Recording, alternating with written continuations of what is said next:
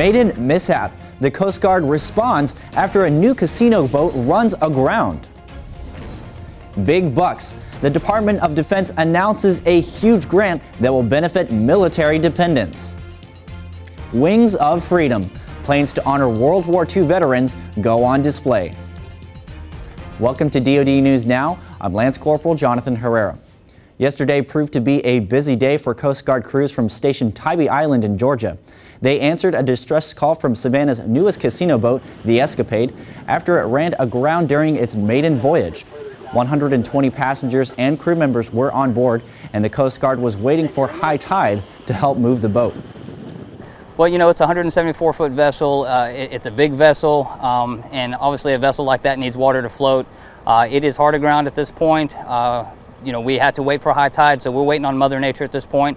The next process is we wait for the next high tide, which is at 01:24 in the morning.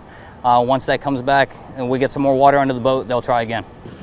The Escapade set sail on its maiden voyage on Tuesday evening.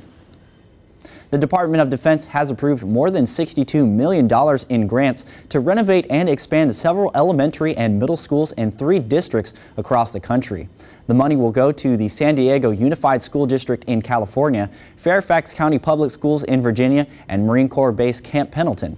Funding for these grants is provided under the Department's Public Schools on Military Installations program. The 25th Annual Collings Foundation Wings of Freedom Tour stopped yesterday at the Chicago Rockford International Airport. Organizers put on display a unique array of aircraft, including a World War II vintage Boeing B-17 Flying Fortress, a consolidated B-24 Liberator, and a North American P-51 Mustang. Here it is, that many years later, you're still flying the same airplane they flew. And it just, you know, every time we get in it, we sort of smile at each other because it's just wonderful. The planes will be on display in Rockford until tomorrow at noon. The tour covers 110 cities throughout 35 states.